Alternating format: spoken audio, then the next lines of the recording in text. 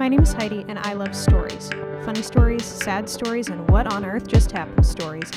As it turns out, the Bible is full of them, and after 2 decades in Sunday school and a master's in English, I'm here to tell them to you. Get ready, this is Messy Scripture. As soon as Moses gets up the mountain, God's like, go back down and warn the people not to do anything stupid while you're gone. And Moses is like, you told them not to come on Mount Sinai, where you are, because they'll all die. And God's like, just go down and warn the people. So Moses did. Then he goes back up the mountain, and basically 2 things happen. We have Moses up on the mountain, and then we have everybody else down below the mountain listening to this thunder and seeing the lightning that is presumably God talking to Moses from their perspective. So I'm going to start with what happens with Moses and then shift to what happens with everybody else, minus the PA Joshua, who basically, for those of you who are theater people, is the Hamilton to Moses' George Washington. At this point, Moses receives from God directly on tablets that God himself carved on and cut out from stone the 10 Commandments. These are by no means the extent of the Hebrew law. However, it is widely accepted, at least in Christian circles, that the 10 Commandments are some of the most important rules that one can live by. And there's a lot of really interesting different ways of looking at the 10 Commandments. My personal favorite is that it's kind of a checklist. You can't follow number 6 without following number 1, but there's a lot of different ways to look at it, and we're not going to really get into the law on this podcast, which is good. However, we are going to talk about just the 10 Commandments. I'm going to read them off for you. Have no other gods before God. Do not make yourself a carved image. Do not take the name of the Lord your God in vain. Remember the Sabbath day to keep it holy. The Sabbath was the day off. Remember, God took a Sabbath on the 7th day of creation, and therefore we are all supposed to do that. Okay. Moving on.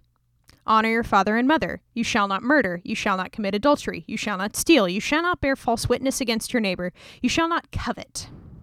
And those are the 10 Commandments. Those are the basics. Now, for the next 40 days, God is giving Moses more and more and more laws, specifics about slaves, about restitution, about the Sabbath and holidays, about social justice, and potentially most importantly, regulations for the priests and for the tabernacle. The tabernacle was going to be sort of a portable temple that the Israelites could worship in, and even when they would get to the Promised Land, the tabernacle would serve as the center of Hebrew worship of God for hundreds of years. It was very important that they got it exactly right, and God gave Moses some pretty incredibly specifics, and there is a lot of really cool, really interesting symbolism around the altar and around the whole thing. However, this is a storytelling podcast, so I'm not going to really get into that. If the tabernacle and Hebrew worship interests you, there's a lot of great resources that you can look into, both from Jewish and Christian scholars. It's a great time, but it's not our time. What's important is that it took Moses 40 days to get all of the information down from God, both the law and the instructions on how to build this center of worship. And while Moses was gone for 40 days, the people were feeling a little antsy. The people go to Aaron, Moses' brother, and are like, we don't know what happened to Moses, and we don't think he's coming back down the mountain. So we want you to make us gods. And Aaron realizes that the people are pretty darn close to a riot.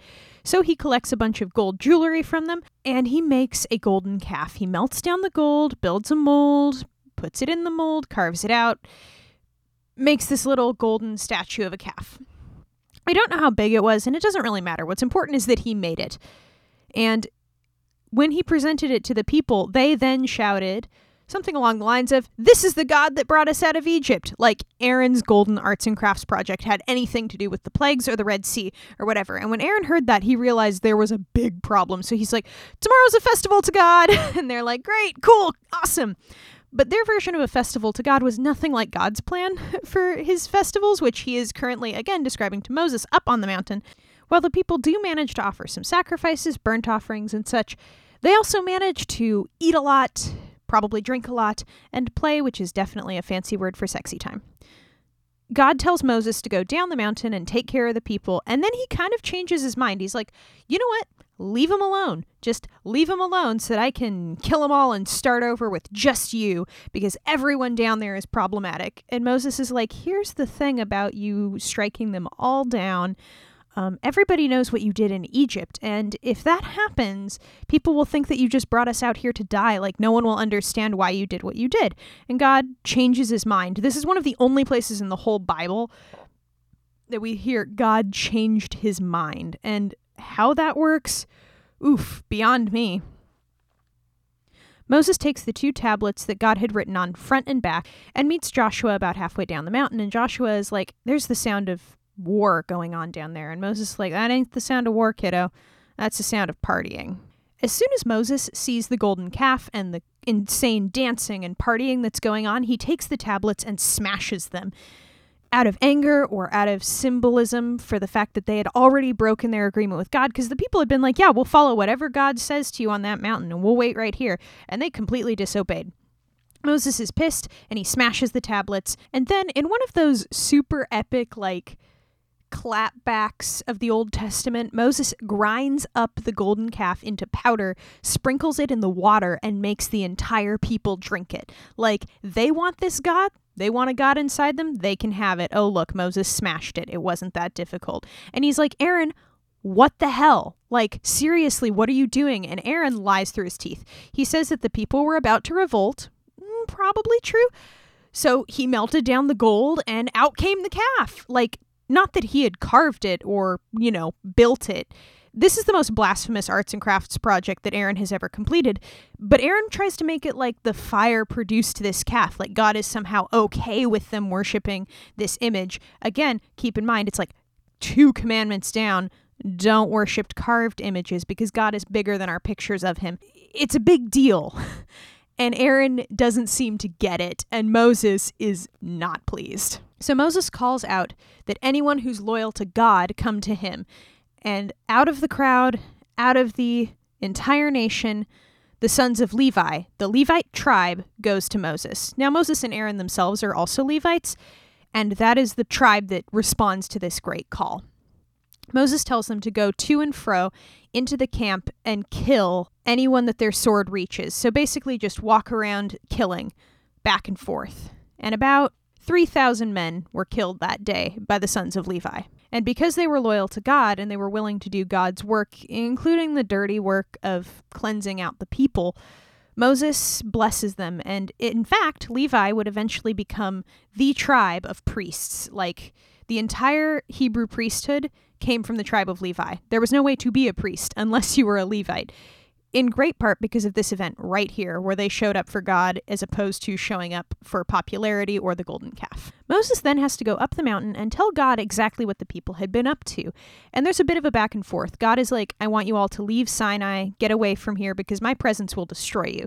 And Moses asks for mercy. God says that he will depart from the people, but he won't strike them down. And again, Moses asks for mercy, saying that there is no point in being a nation. There is no point in Moses' leadership. There is no point, period, if God is not with them. And God hears Moses' request and grants it. In fact, God begins to put his presence on the tent of meeting, where Moses had been setting up all of his stuff, whenever he had to settle disputes and whatnot. And when Moses would go and commune with God inside the tent, he would leave, and his face would be shining to the point that people couldn't look at him. So Moses would cover it with a veil. However, when Moses would go into the tent with his assistant Joshua and come back out, Joshua wouldn't always leave the tent. So now we see Joshua spending a lot of time with God as well. Eventually, God decides to stay with the people and allow them to stay at Sinai while they complete this project, this tabernacle. See, he had given Moses the instructions, and Moses had smashed the tablets that probably didn't contain everything, but definitely contained a lot. And God tells Moses to make new tablets because they are going to try this again. Like, this is a full-blown take 2. Let's do it again. This time, the people cooperate, and they don't build a golden calf. They cooperate, and they are excited. They are excited to build the tabernacle, and they are excited to build what was called the Ark of the Covenant.